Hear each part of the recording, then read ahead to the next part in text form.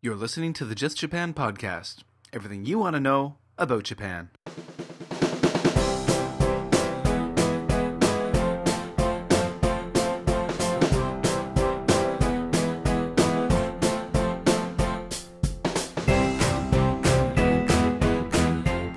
Hey guys, welcome back to episode number 6 of the Just Japan podcast. I'm your host, Kevin O'Shea, coming to you from Kobe, Japan. And I'm a Canadian living and working in Japan. And for those of you who are tuning in for the first time, I just want to tell you a little bit about the Japan podcast, or the Just Japan podcast. It's a podcast, well, about Japan, about all aspects of Japan. Pretty much anything you want to know, we're going to try to cover in future episodes of the Just Japan podcast. Whether it be working in Japan, living in Japan, raising children in Japan, hobbies you can have in Japan, travel in Japan, everything from karate to anime to kendo to cooking Japanese food. You name it, we're going to try to cover it. And that's in a nutshell what the Just Japan podcast is. Now, if you're tuning back in and you've listened before, you've already subscribed, thank you so much. It's been an amazing ride so far. This is only episode number 6. And 2 weeks ago, the Just Japan podcast was ranked number 1 on the Jellycast weekly podcast charts. And the Jellycast charts, the Jellycast is the hosting service that I use for the Just Japan podcast. And we were number 1 with more than 5,000 downloads that week.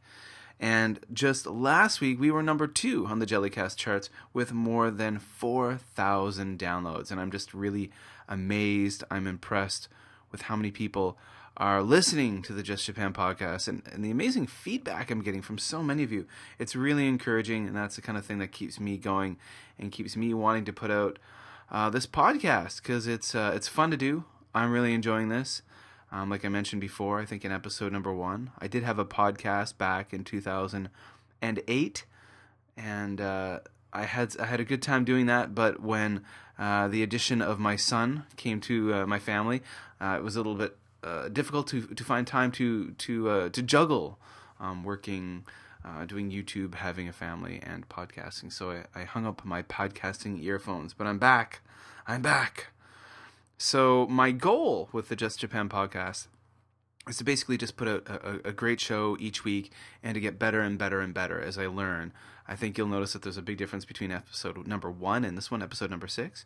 And the quality, I've got a new microphone, I'm learning new things, I'm learning more techniques when it comes to editing and mixing and all of that kind of thing. And I want to make sure it just sounds better, more professional. Also, I want to continue to have great guests on. And so far, we've had some wonderful guests on the Just Japan podcast. And, of course, today is no different. I do have a wonderful guest on today, and the topic of Just Japan, the Just Japan podcast, episode number 6, is geocaching in Japan. And if you're not sure what geocaching is, it's a wonderful hobby.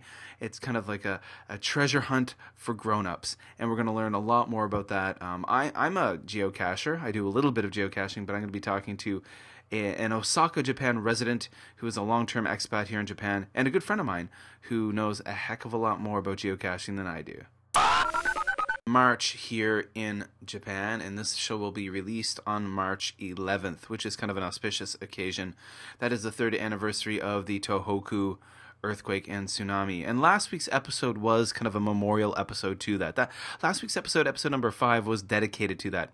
And in episode number 5, if you haven't listened already, I interviewed an American teacher living here in Japan. He lives in Kobe, Japan. He's one of my coworkers at the moment. And he lived in the Fukushima region. Actually, he lived in Fukushima Prefecture when the earthquake and tsunami happened. And he wasn't that far away from the Fukushima Daiichi nuclear reactor. And he had to be evacuated. And in that episode, he told quite a harrowing tale of his experience.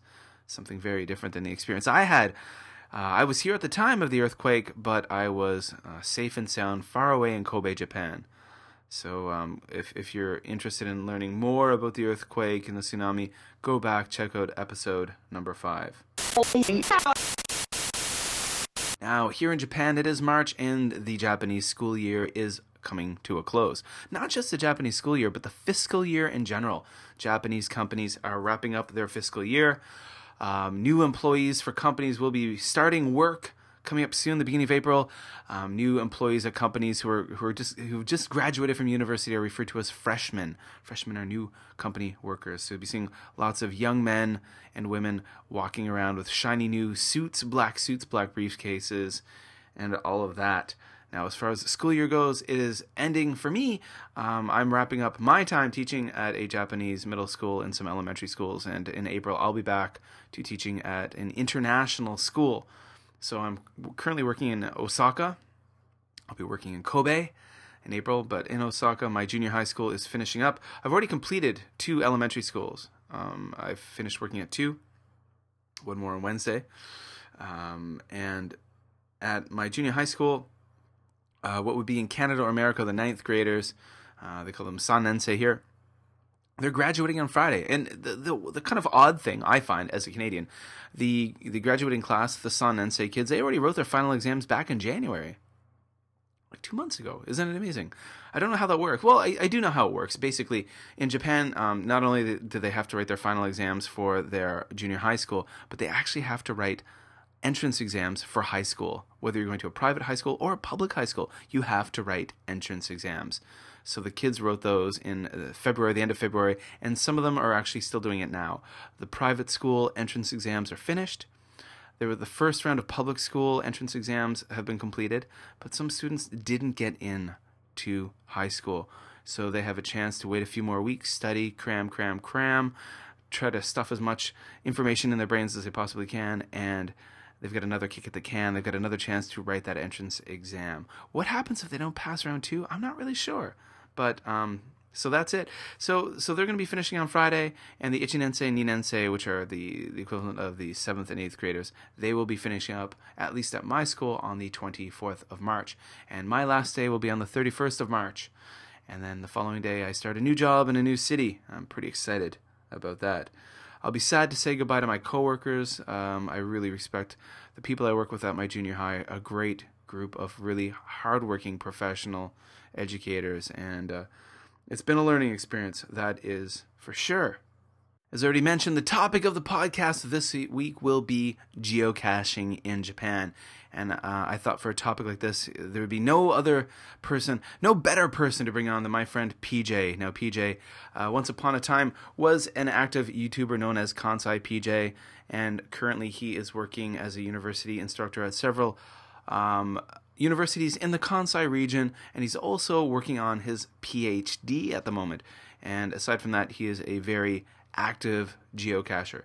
He no longer makes YouTube videos, and I understand why. He is a busy man. Actually, one of the busiest people I know, yet he finds time during his commutes and his daily endeavors to geocache. And the man himself, he's got more than 400 geocaches logged, which is very impressive. And I just want to let you all know that PJ and I are good friends. He's one of the first people foreigners I met when I came to Japan in 2008, and we met through YouTube. And we still stay in contact on a regular basis. He's a good friend of mine. We've got a great rapport. We used to have a YouTube channel called 2 Beers in Asia. So we're 2 good old friends who enjoy talking. So I just want to let you know that, of course, we do talk about geocaching, but we do get sidetracked a few times. And at one point, we kind of start talking about figure skating. The upcoming World Championships are going to be in Saitama, Japan, and he's going to be going up there to actually check out some of the figure skating championships and to do some geocaching. And we get sidetracked and start talking about the Sochi Olympics and figure skating, but you can forgive us for that. I think it's still pretty interesting to listen to. No, it is. It's not, I don't think so. It is interesting, and we get back to talking about geocaching. So let's sit back and enjoy the interview. Please hang up and try again. Hey, everyone, it's Kevin here with the Just Japan podcast number 6 interview. And of course, today I've already mentioned that we are talking about geocaching in Japan. And really, when I think of geocaching in Japan, which is something I've done a little bit of, there are 2 names that pop into my mind. First of all, actually, honestly, is the man who introduced me to geocaching in Japan, and that would be John Saleh. I believe that's how you pronounce it, John. Right. John Saleh, if I did not pronounce it properly, I am so sorry. Your last name, but John Saleh, he lives in Louisville, Kentucky, and his wife is from nearby, actually, just outside of Osaka in Amagasaki. So he's been following me on YouTube for several years, and he pops by Japan every 1 or 2 years, and he took me geocaching for the first time. And then, of course, when I think of geocaching, I think of my good friend, my old friend, actually one of my first friends here. One of Old my friend. I don't like that term. when I say old, I don't mean your age. I'm talking about you were actually one of the first good friends I've made when I came to Japan. Mm. And this is PJ. Um, Hello. some of you out there might know him as Kansai PJ, and many of you may not. But PJ lives in Osaka, and I actually met PJ. Wow, actually, not long after I came to Japan. When was Um, that? that was 2008. That was 2008. 2008? Yeah, 2008. And I think I met you probably only a couple of months after I arrived here. And Probably, yeah. I met you and Christina, Good Christine times. KKA Japan, Yeah. who is now living in the States. And but yeah, so first of all, before we get into talking about geocaching, Okay. PJ, can you tell the people there who are listening to the Just Japan podcast, who are you and where you're from and what are you doing in Japan? Wow. That's an hour there. In a nutshell. In a nutshell. Again, my name is PJ. I used to be a YouTube blogger, so some people may know me back in the day. I still watch YouTube, including your channel and others, but I don't actively make content anymore, just because I'm just too busy and variety. I have YouTube issues. But I've been in Japan. This is my third time living here. I've been here 3 times total, about 14, 15 years, right on that, right about now. I'm a university teacher, a graduate student, a PhD student. What else? I live in Osaka, Japan, and I'm from the United States, from all over, but basically Hawaii. And I've been here for the third time to live here. I've been here now for a little over 11 years, or no, about 10 years. So it's been a long time. Okay. Yeah, and actually, you mentioned that you were a YouTuber Yeah. at one point, and it kind of, from what I remember from Back in the day. from back in the day, the history, you actually stopped YouTubing right around the time I think you started your master's program, right? Yes, and then I So briefly took it back up, but then you yeah. briefly took it back up, but I mean, so when I first met PJ, he was working as a teacher at a private high school, Yes. and then he began his master's, and now he's working on his PhD. You're a lot busier than you were when I first met you. Unfortunately, that is true. Yeah. Well, Um, fortunately and unfortunately. yeah. Okay, so PJ, I asked you to Yes. come on the Just Japan podcast today to talk about geocaching. Yeah. And a lot of people out there, and this is a very interesting. I mean, a lot of people out there don't know what geocaching is. Sure. I first heard about it when I listened to an episode of the Stuff You Should Know podcast, and I'm not sure if you're familiar with that. Yeah. With Chuck Bryant and Josh. Well, I can't remember, but I've been listening to that podcast actually since 2008. And it's quite a big podcast now. It has Yes. been for some time. But they did an episode about what is geocaching. And that was probably about 4 years ago. And then it was probably about a year after that I met John Soleil. Mm-hmm. He contacted me and he'd followed me on YouTube, and he was visiting Japan, and he said, Kevin, I'd like to meet up with you and take you geocaching. But you know a heck of a lot more about it than I do. So, Only a little bit, sure. well, you've got definitely a lot more experience than I do. So, Well, I have 400 some caches, so. yeah, and I've got about 20. But again, you do have 2 children and a life. Yeah. Well, neither here nor there. Okay. You got a lot of experience. So I think we can probably we can assume that the majority of people probably listening to this episode of the Just Japan podcast probably don't know what geocaching is. Sure. So for the layman out there, what is geocaching? Succinctly, and that's hard for me, but Yeah. succinctly, I would You know what? It say- doesn't matter. We've got no time limits here, sir. Go Yeah. ahead. But still, to make your editing easier, succinctly, geocaching is a GPS-based scavenger hunt or travel. What do they call it? Treasure hunt. Treasure. Yeah, I like to call it. I always talked about it as I refer to it as like a treasure hunt for grown-ups. Exactly. Basically, what happens is if you have a smartphone or a GPS receiver, you're given a set of coordinates plus a description, and that in that description may be a hint or a picture or a suggestion. and you go to the general location. And as you know, GPS is not very accurate on civilian devices, maybe 10 meters, 20 meters if you're lucky. And then you use the hint or the picture or whatever they've written in the description to find specifically what they call a cache, which is basically a hidden container. Couldn't be in the countryside, can be in the city, can be anywhere. There are more than 2.5 million I think something like that. hidden caches right now. And there are, I don't know how many in Japan, but probably around 20,000, I'm guessing. That's just a rough guess. But the idea is you just use your, and I use a smartphone. I have a GPSR, but I normally use my smartphone. And for me, because I work a lot, that's good English. I work very a lot, okay. I work a lot, and then I study a lot, as you know, on weekends. So and you work in many locations. In 3 locations right now, 3 universities in the Kansai. And when I'm looking, I don't have time for a hobby. I don't have like 8 hours or 6 hours, as you understand. For different reasons, you're in a similar position. Yeah, absolutely. The nice thing about geocaching is that you can do it at the end of a day, or you can do it on the way to or from work or whatever. There are so many caches in Japan, particularly in the Kansai and the Kanto near Tokyo, that because I worked in 3 or 4 locations, it's easy for me to hit 1 or 2 caches every day that I'm working. Whereas you work in 1 location, it's a little bit harder for you. You've got those challenges. Yeah, absolutely. I work in 1 location, and there's not so many along the route. And also, too, of course, like you've mentioned things like with the family. I've got 2 very young children. I've got a baby, 10-month-old, and a 3-year-old. So I'm basically racing home every day after work. Your attention is based there, and it should be. So that's I'm not judging you, but I'm just saying it's good that it's there. It's good as there, but it's nice to have a bit more free time to geocache. But okay, nonetheless, a little older, I'm sure. When they get a little older, I'm sure. And which at the same time I'll be getting a little bit older, but that's wonderful actually. And when they get a little bit older, actually, it's going to be a fun thing to bring my son geocaching. Yeah, I did actually bring him geocaching once, and we got one together, and then we also went once. Remember in the castle? Yeah, that's right. That's right. Castle. And then I brought him to another couple I tried to get in Kobe, which he gave me away. Daddy, what are you doing? Daddy, what are you doing?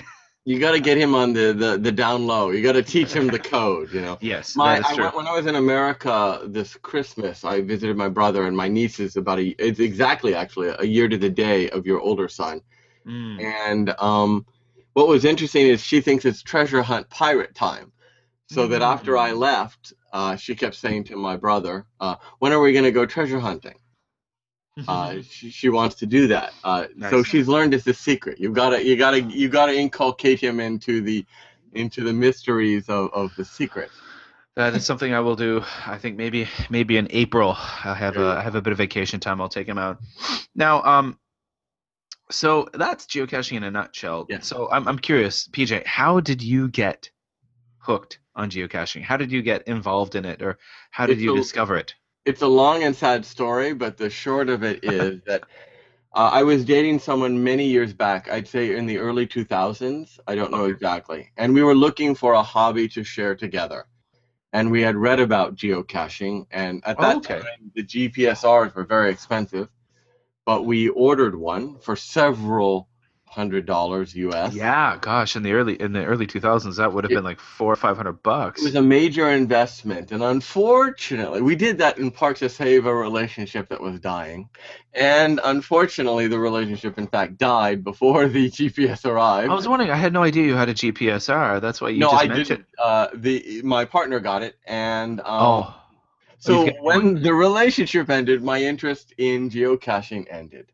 Okay. And then it was just last year, a fellow a YouTuber whose name I can't remember now, so I feel really bad, but someone in the Chugoku region was into geocaching and mentioned it on their Facebook page, just very casually that they had started to get into this. A fellow YouTuber? Well, you're not talking about Mully, are you? No. I didn't know. I met Mully through you. This was okay. This is Hito something. Oh, okay. Okay. Anyway, he mentioned it on Facebook, and I thought, that was that hobby I tried to get into earlier, because I was always, as a child, into, Hardy Boy or Nancy Drew mysteries or that kind of adventure stuff. So Yeah. I thought, let me try this. And I went online and I found out you could do it nearly for free. I mean, you can do it completely for free if you want, but there are paid applications on phones and paid, memberships to increase your abilities. But basically, it's the freemium model, as you well know. Yeah. And so I tried it. I downloaded the free app, and there was the first cache was about 5 minutes from my house on foot. I tried it and I found it and I was hooked. That kind of, people are walking by you, and we call them muggles, much like Yes. from the Harry Potter world. The idea that there's two worlds: people who know the secret and people who don't. Yeah. And I just love that. And that was back in May of 2013. So what? I don't know, 6 months ago. Yeah. Yeah. Not even a year. Months ago, whatever. And since then, it's been 400 plus since then. Just finding them, and there's a lot of urban caches. I mean, in Japan itself is probably, I don't know, about 10,000 caches. I'm not sure, but someone told me that once. And in the Kansai area, there are thousands, and many in Kobe, more in Osaka, less in. And they're mostly small urban caches, and they're usually Yes. pretty close together too, aren't they? They're like really kind of They tend to clustered. be very close, so that you can do 2, 3, or 4 in a day and only spend an hour or two. Yeah. Yeah. So that if you're commuting, like I would hit one on the way, I'd get off on an earlier train station than if I'm going to work, let's say in Higashi Osaka, East Osaka City, one of my universities there, I might get off on a train stop earlier than I normally get off. 5 minutes from the station, there's one. I find it, I sign the log, I register online, and then I get back on the train and go to work. So that's kind of been my pattern.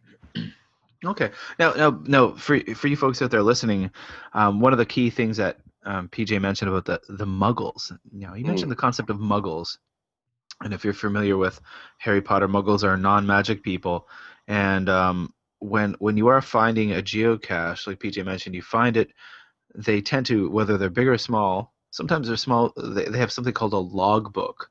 And when you become a geocacher, you sign on as an official geocacher on the official geocaching site.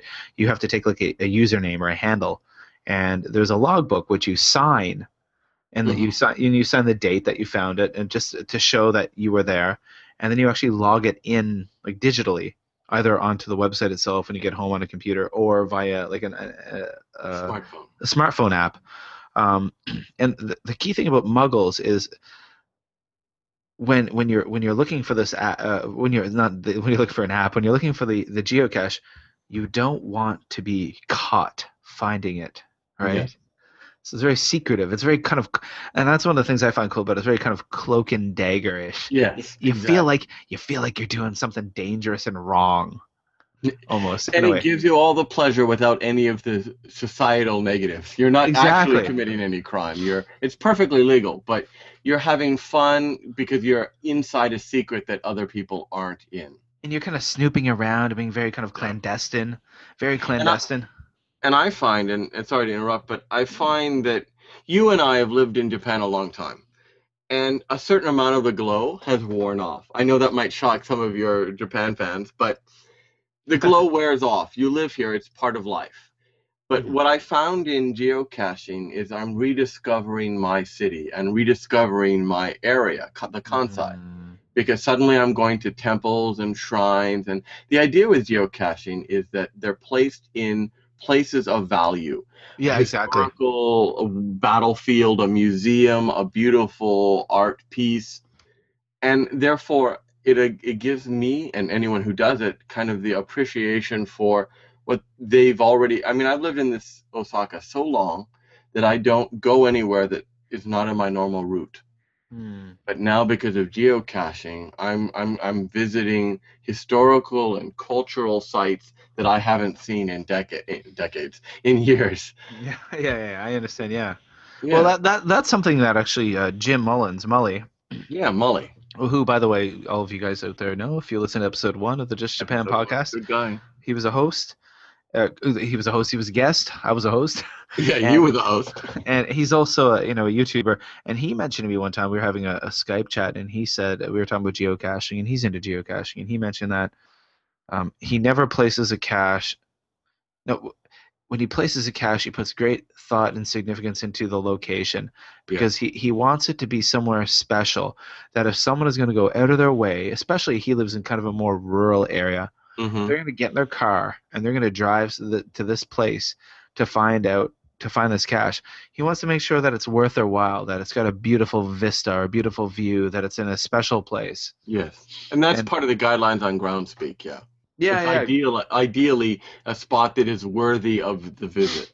exactly, exactly. I mean, you've gone there, you found the cache, and then you can sit back and say, "Wow, this is a nice place." For whatever reason, Mm-hmm. it's a historical place, a place of some kind of cultural significance, or just it's really nice. Um, so you've been geocaching since May, Yes. um, So and what is that now? 8 months now? 9 months? 8 months, Thereabout. 400 caches in 8 or 9 months, pretty impressive. Yeah, Um, you know me. I'm obsessive, and then I forget something, and I don't do it ever again. that is true. That is true. I'm wondering, have you Yes. met many people through geocaching? Yes. And do a lot of Japanese people do it? Well, I don't know. Can you still hear me? Because the video Oh, went out. I can hear you absolutely. Yeah, I can see you Okay. too. By the way. Ooh, I'm sorry about that. By the way, for those of you mentioning about the video, you hear to mention a video right now. We're actually doing this as a Google Hangout, and then I pull the audio off of it. Well, that's no all right, problem. but Yeah, no, still. no worries, no worries. Anyway, what you So were yeah. saying, I was told that there's more than 5,000 Japanese geocachers by a famous geocacher in the Kansai, Shin JP. Oh yes, Uh, I'm familiar with Shin JP. I haven't met him, but I you see that will name. eventually, and he's a social geocacher. So we have events every month or two, Okay. and he's fluent in English. And one of the nice things I like about geocaching is that it is intercultural because though the two dominant countries are the United States and Germany, and to a Okay. lesser extent, the greater Europe, Canada, and now Japan and South Korea. So that because of all those different people, you find that English has to be the medium of communication. And even in Japan, 50 to 70% of the information on the website is in English, That or is at true. least Yeah. partially translated. That is true. Yeah, yeah, yeah. And someone like Shin goes out of their way to meet foreigners from America, from Canada, from Europe, from Asia. And he's placed about 50% of the caches in the region.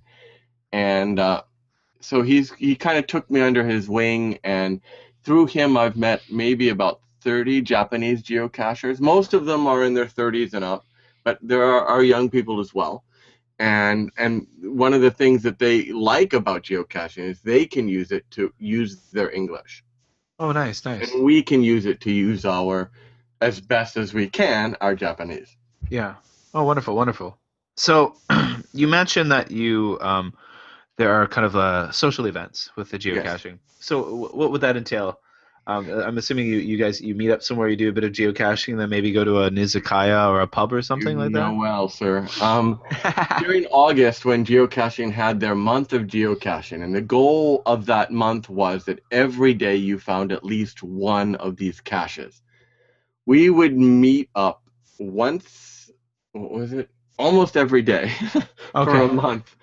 But I couldn't attend all of them. But there was along the loop line, which those of people who might not know Osaka, large cities like Osaka and Tokyo have trains that run around the perimeter, the middle Mm, perimeter, I should say, yeah. and they're called loop lines. In Japanese, it's kanjo-sen here in Yeah, like Osaka. in Tokyo, they've got the Yamanote line. Yamanote, yes. In Osaka, it's a Kanjo-sen or the Osaka Loop line, right? Yes, and so there would be one every couple of stops, every few days, and the idea was you'd meet, we'd have a drink or two on the platform, we would drink right in front of everyone, have a beer or two from the vending machines, Which and is then legal go in out, Japan. yes, and then just find one or two caches, and then maybe go to a second bar or Oh, nice. izakaya, as you mentioned. That sounds And wonderful. and though now that August is over, we don't do that every few days. But at least once or twice a season there is a meetup. We Okay, had nice. one in Hirakata, which is a city next to Osaka, in what is it now? March? It was It's February, March, yeah. early February, and about 25 people came, 5 foreigners and 20 Japanese. And basically spent an afternoon finding caches from the heart of Hirakata all the way to the kind of suburban parks. And it was lovely. And it's Yeah, a good I remember you invited me to that one. Yeah, that You was had something. family obligations. I had a family obligation, and then the family obligation was canceled because one of my kids got sick. Oh, So, you should have come. Oh, but no, you had to watch the kid. oh yeah, exactly.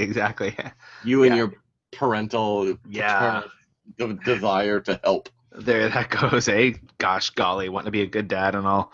But so I mean that kind of segues into actually exactly the next question. I was Okay. wondering if you could tell me about some of the more interesting or exciting cache experiences you found. Have you had some like just I mean have you been to some like really fascinating places or have you Oh, have you too many to tell. But one that kind of hits my mind right away. Um, there's an old train line that runs up from Osaka City to I don't know, up in the mountains of Hyogo and then back to Kyoto prefecture. And it's abandoned. And along that line, there are maybe half a dozen tunnels. And some of the tunnels are so long that when you enter the tunnel, you cannot see the other side. It takes 10 or 15 minutes of blind walking before you see a light at the end of the tunnel, to borrow the cliche. And there are several caches, many placed by Shin, but also by others, along this trail. And it takes a oh better part of a day, but you can literally feel your way. Even if you have lights, you can't see everything, and you're feeling in these subterranean tunnels in the mountains. you basically need a headlamp. Yeah. Now, and I have one now. I didn't have one before. And actually, geocaching says you can't place caches underground, but they can be in tunnels. Oh, okay, And okay. and therefore, and there are several along, and other places in Kyoto. As you know, I work in Kyoto 1 day a week or 2 days a week, depending. And Kyoto is famous for their temples and shrines and historical locales, Mm. and they're placed all around there. So, when I first came to Japan 15 some years ago, I went to all these places. Yeah. But in the last 10 years, I don't tourist. I don't do Of the course, when tourist. the tourist thing Yeah. when you come here and you're new and you're fresh and you're like, wow, I want to explore everything. But now Eh, we live here, and our day to day is different. But Yeah. because of geocaching, I'm going back to. I went to a temple that was in the back hills of northeastern Kyoto, that is 850 years old. And on the day I went there, it was lightly snowing, and nobody else was, not even the priests, were present in the temple. And to be among the bamboo and the Japanese pine in the kind of a very small valley, it was Wow. it was like a movie, if you will. That's pretty amazing. Yeah, yeah, And yeah. that's what geocaching brings to me now. And Wow. brings to other people, I think. Well, man, it sounds like it brings a lot of joy. Yes. That's awesome. That's And amazing. mindless joy in a way, because you have the pressures of family and life and work, and you can take an hour or two out of the week or the day and say, I'm just going to focus on finding something that doesn't really matter. Yeah. And No, and that's that kind. It's like exercising, like you run or other people do different things to relieve that stress. For yeah. me, that is a stress relief. No, that's yeah. Well, it's a damn good stress relief. Yes. Um, Yes, it is. do you think now? I don't know. Do you think there's a certain type of person who's attracted to geocaching? Yes. And what kind of People, person would that be? someone who is intellectually, some people love a challenge, and whether sometimes they find that through literature, sometimes they find that through some kind of online activity. A lot of YouTubers, I'm surprised more are not into geocaching, because at least the Mm, content providers, because at some level they like to show off yeah. and learn at the same time. Hmm. And geocaching kind of suits that because you can both hide your own caches and find other people. So it's that kind of, I mean, some of them are we haven't talked about, but there are puzzle caches where the GPS does not lead you to a specific container, but leads you to a place where you have to count the number of trees or the number of benches or the distance between two objects. And then you use a mathematical formula to find the correct GPS coordinates. GPS, if we haven't mentioned it, is a satellite-based global coordinate positioning system, right? GPS. No, well, sir. Created by the U.S. military and first enabled Better kill people around the world. in the 1990s, exactly. And it wasn't until the 2000s that civilians were really, truly able to use it. And between that and now the Russians' competing system, the GLONASS system, the GPSRs will have both systems on. And if you get both systems going, you can get down to a meter. Now, the military services are down to a few centimeters.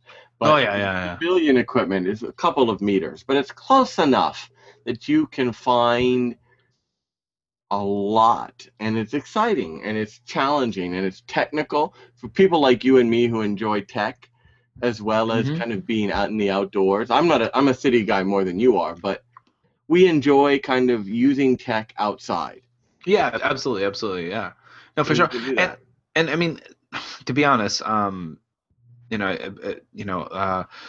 those of you I've already mentioned the show, tonight, but in previous shows, or those of you who follow me on YouTube, you know that I have like a young family.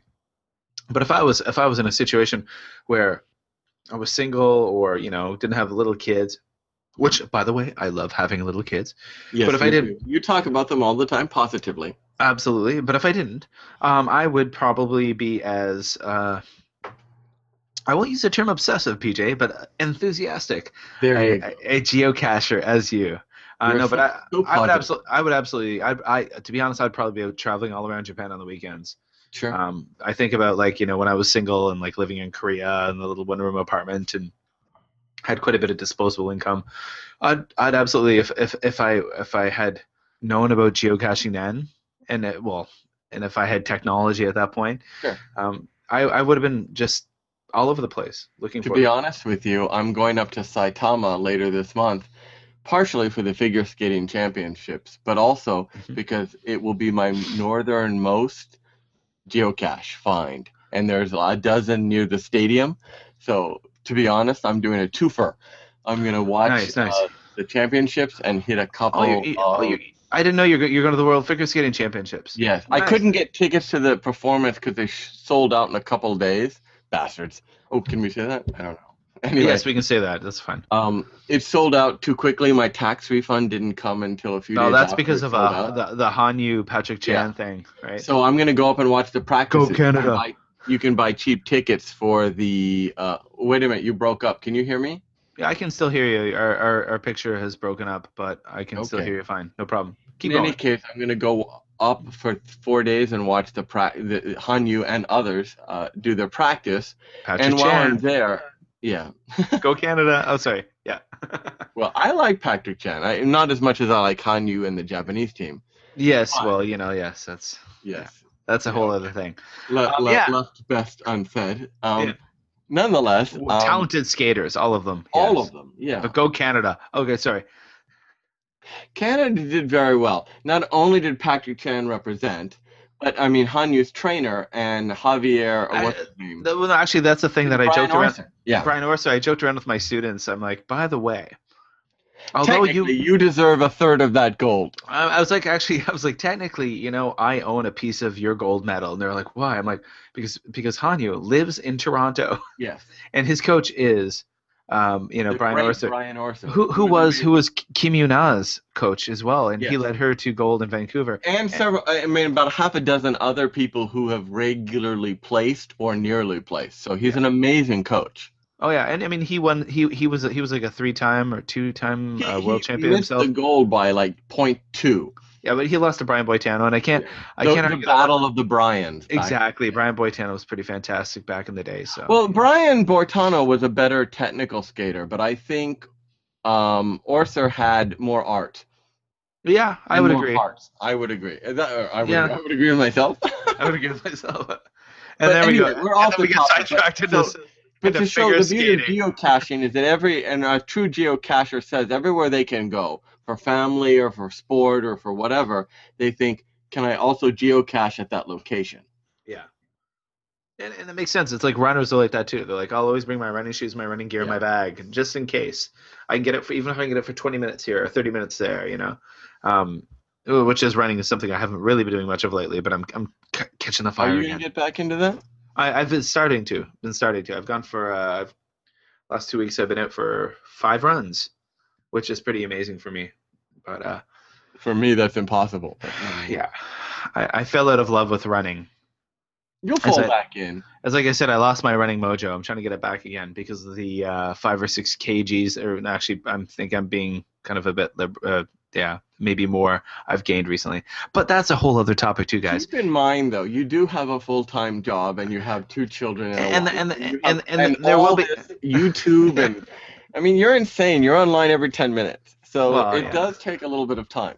Yeah, and there will be actually a running in Japan episode of the Who are Just you Japan going to get for podcast. that?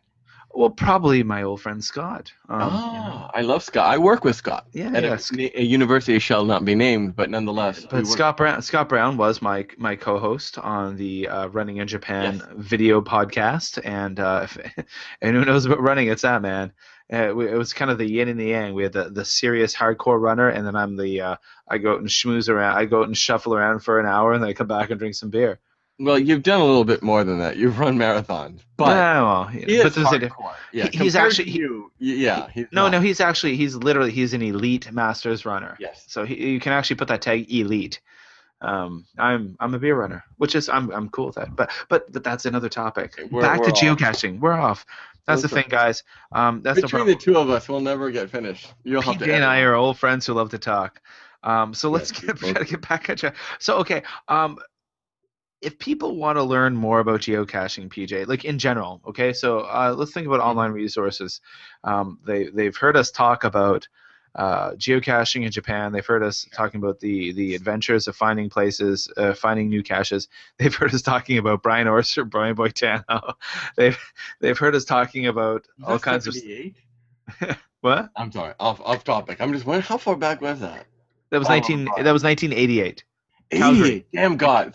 Damn God. Is that? No, you can edit that out, but you know what I mean. But damn God doesn't even make sense. sense. Yeah, but it was the 1988 Calgary Olympics. That was classic. That And I was don't like the Olympics very much, but I just love figure skating, and I love, well, and not for the reasons that you necessarily think, you horrible man. But to me, figure skating, and we're off topic, you can edit this out, but I'm just going to say this. Figure skating is physics, the beauty of science, sports, theater, and let's face it, it's pretty camp. Oh yeah, of course. And when it's done well together, it's high art, in my opinion. When you combine those things, it's amazing. And someone like Orser or Boitano or Patrick Chan or Hanyu or a half a dozen others, they really have that near perfection that we'll never achieve. And I admire that because my perfection's only in drinking. Or to be honest, I don't have a lot of affinity towards figure skating, but I can really appreciate it for what it is. And I was for quite a while quite a big fan of Elvis Stoico. Yes, he was amazing. And what I love about Elvis Stoico, another Canadian figure skater who was a world champion several times, he medaled in the Olympics but never got gold. Canada's had bad luck in that. He had bad luck. Yeah, it's but true. They've always been up there. It's like it's like Canadians seem to peak the few years before. Like they'll be like the world champion like 2 or 3 years leading up to the Olympics, and then the Olympic year they poop out, and then maybe the following year they're world champion again. Critical. I wouldn't even go that far. The problem with figure skating, and we're way off topic, so you might edit this for another day. But again, it is very political, and Canada doesn't have the weight. Which is what we're seeing now with like the last one. I mean, yes. In the Sochi Olympics, obviously, I really think the men's figure skating was straight up. Hanyu was better than. Not the women's though. But the women's, obviously, there was Kim Yuna and the Russian big thing. And then when you look at the pairs or the ice dancing, Yes. Canada, America. Like there was a whole that the French tabloid came out with a whole thing that there had been a vote rigging. There had been a whole thing beforehand where There they'd had been already in previous Olympics, and there was yeah. question whether there was this time, and I think there probably was. Mm. Although I will say both teams, it could have gone six. What's the expression? Six of one, So, half a dozen of the other. Or you know, something like that. I Yeah, think the Canadian team was slightly more artistic, and I think the American the American team. team were more technical, a little more Yeah. tech. Yeah. But back to geocaching. So Go ahead. I'm so I sorry. might just leave this all in and just tell That's fine. I people, don't care. give them an FYI. By the way, this kind of goes into figure skating talk, which is fine because it's my podcast. Um, You can do what you want. I can do what I want, guys. It's your So play. and I cry if I want to. No, Yeah, okay, I was thinking the same damn thing. damn it. Okay, so if people want to learn about geocaching, where should they go? The first Um, resource. there's You mentioned Groundspeak, for example, and Groundspeak is the dominant one. which so can you throw the URL there? No, I can't. I think it's groundspeak.com. I think Or so. if they Yeah. just type in geocaching.com, it will go to the same site. In deference to the alternatives, there are about 3 or 4 worldwide alternatives. There's one called open source caching, where they do slightly less than legal sites and locations and securities. But geocaching has a couple of strict rules, and one of them is we can't endanger public safety. So you can't hide it on an airplane. You can't put it in an area that might endanger national security or public safety.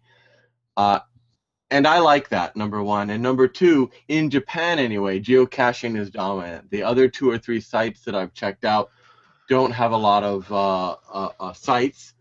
Yeah, So actually, geocaching.com is yeah, probably the best. geocaching.com. I'm looking at it right now, and that's the place to go. And it's And multilingual. They've got like 18 languages on the website, so no matter what language they speak, someone will be able to yeah, walk them through it. and what's really great, guys, out there, if you want to learn too, you go to geocaching.com and they've got a YouTube channel. They got the link below. They've got the Yes. Twitter, the Facebook, the Instagram. But you go to the YouTube channel, and they've got a lot of really great videos that really can inspire you, teach you about it. They've got a lot of like really simple like nutshell tutorials that are well edited that Mm-hmm. teach you like this is what geocaching is. This is a Yeah. cache. This is how you find a cache. This is how you log a cache. It's And all these- very useful. very useful. And then there's like some really fun ones about like how to make a creative cache, how to hide a creative cache, like where there's people who have like you like literally like you find like a fake rock on a wall and it pops open and there's a remote control and the people Yeah. push the button in the remote control and like something comes out of a tree. Like some pretty Those amazing are rare, things. but they are out there and they're treasures. Yeah. So geocaching.com is definitely a place to go. Now you also mentioned And about it's free. I'm sorry, just to say quickly again, Mm. there's a free app, both Google and iPhone, Go iPhone, and they have premium memberships and premium apps. My recommendation, I push this on my students at university because I think it's a way they can use English. And I tell them start free everything, and then scale up as you want to or need to. yeah. Yeah, I know that's how I do it when I do go geocaching occasionally. I do have the official geocaching app on my iPhone, and I do have the paid one. I paid for it. Just because I wanted a few extra this and that. The bells and whistles. It helps. It does help. It does help. Um, but yeah. So I mean, I think geocaching is a wonderful hobby. Again, I was introduced to it by John Soleil. So John, if you're listening, thank you very much. Yeah, props out to him because you introduced me to him, but he's a regular contributor on geocaching on the website. And on Yeah. Facebook, he's always reaching out to give advice. And it's one of the things that I like that it's very international. Wherever you're from, wherever you are, people will be kind of willing to reach out and help each other. Yeah, and it was really great. I think back to the first time I ever found a cache, and I went out. John was visiting Japan, and he brought me out to a few places. And he kind of like said like, all right, like, so it's right around here. Go find it. And I just remember he kind of sat back with a big smile on his face, like the joy of there were caches that he had already found before. And he's sharing it with you. He was bringing me to them to show me, and it was like, wow, that's pretty damn Well, cool. do you remember when your older child went with us in Osaka, and the excitement of opening that large container that was at Osaka Yeah, Castle? we found that big container in the wall, and he, Yeah. oh God, he was so excited. Yeah, dancing around. He was just like, what the heck's going on here? And how many hobbies that are there out there that really that a 3-year-old and a 40-some-year-old can enjoy? Yeah, exactly. That it really does. It can bring the family together. Yeah, no, and I definitely plan on doing the kind of a more as my son gets older, bringing him into the geocaching fold, and that'll give me an opportunity to finally actually, I mean, hey, let's just get outside for the day and Yeah. do some geocaching, and it's a good like dad and son time together and get some exercise, and that's a great thing too. It's a great way to just get outside and see some new places and do some new things, and Appreciate the area that you live in or visiting. exactly. So, I'm gonna wrap things up Well, there, we PJ. spent what 3 hours on this. I don't know. Not quite, under an Yeah. hour. But Yeah. so if people want to find you online, PJ, how can they do that? That's the mystery. If they want to talk to you. Well, I'm not sure that anyone should, but if they want to, two possible ways. I do have a YouTube channel, Kansai PJ, Kansai, and that's the region that we live in. Space PJ, initials. You can find me there. I don't check it regularly, but I do check it from time to time.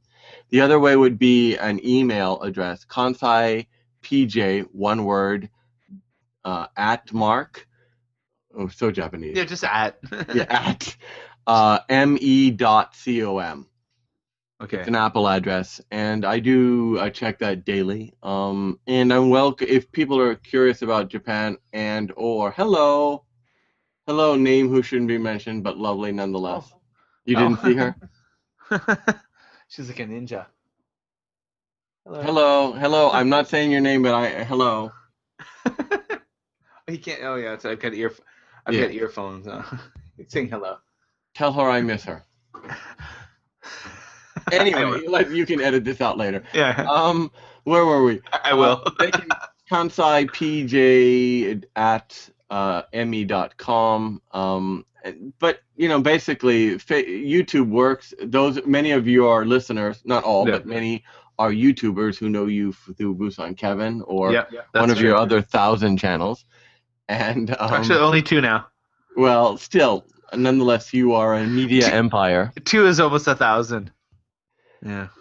Yeah. Through you. So I'm all over the place. Put the links in. I don't mind if you want to add that to your show notes or what have you. Yeah. I'm open. I'm not an active blogger, so they should know that if it's purely on YouTube, I may not see it for a while. That is true, guys. So PJ talked about his contact information. All that contact information, of course, will be in the show notes at busankevin.com for episode 6 of the Just Japan podcast.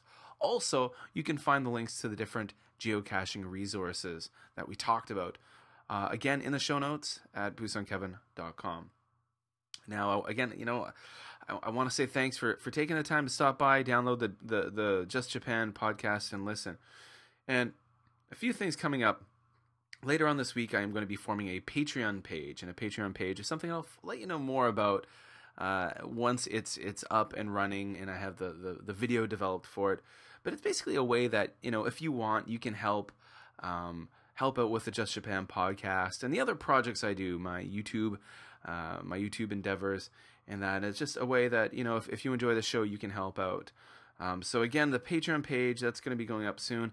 When it does, you'll find out more about it on busankevin.com, of course, on my Facebook page, on my Twitter at jlandkev. I'll also talk about it on my YouTube channels, Busan Kevin and Jalen Kev. But again, patreon.com. It's a great way for people out there who enjoy content creators and they enjoy content creation to help support those content creators. So again, more to come soon, and I will let you guys know when that's up and going. Now, I also wanted to mention that you can, of course, contact me at any time at jlandkev, JLandKev, jlandkev on Twitter. You can find me on Facebook. The link is in the show notes on my Facebook page, okay, which is something that I'm constantly looking at from my iPhone. You can send me an email at busongkevin@gmail.com. And remember, please, if you're downloading the show from iTunes, please leave a review and rate the show, because that helps, push the podcast up on the iTunes charts, which, and of course, share the Just Japan podcast on your social media. Tweet it out, share it on your Facebook, let other people know if you like the show. Now, I had a great time interviewing PJ for this episode. It was a lot of fun. I think it's a great topic because I'm a geocacher as well. Maybe not as active as PJ. Actually, certainly not as active as PJ. But it is something that I have a lot of fun doing, and as my kids get older, it's something I want to get them involved in with as well. So, again, thank you for listening to the Just Japan podcast. Remember, all the links to today's show are in the show notes, and I will be talking to you next week. So take care wherever you are. Be happy, be healthy, be strong.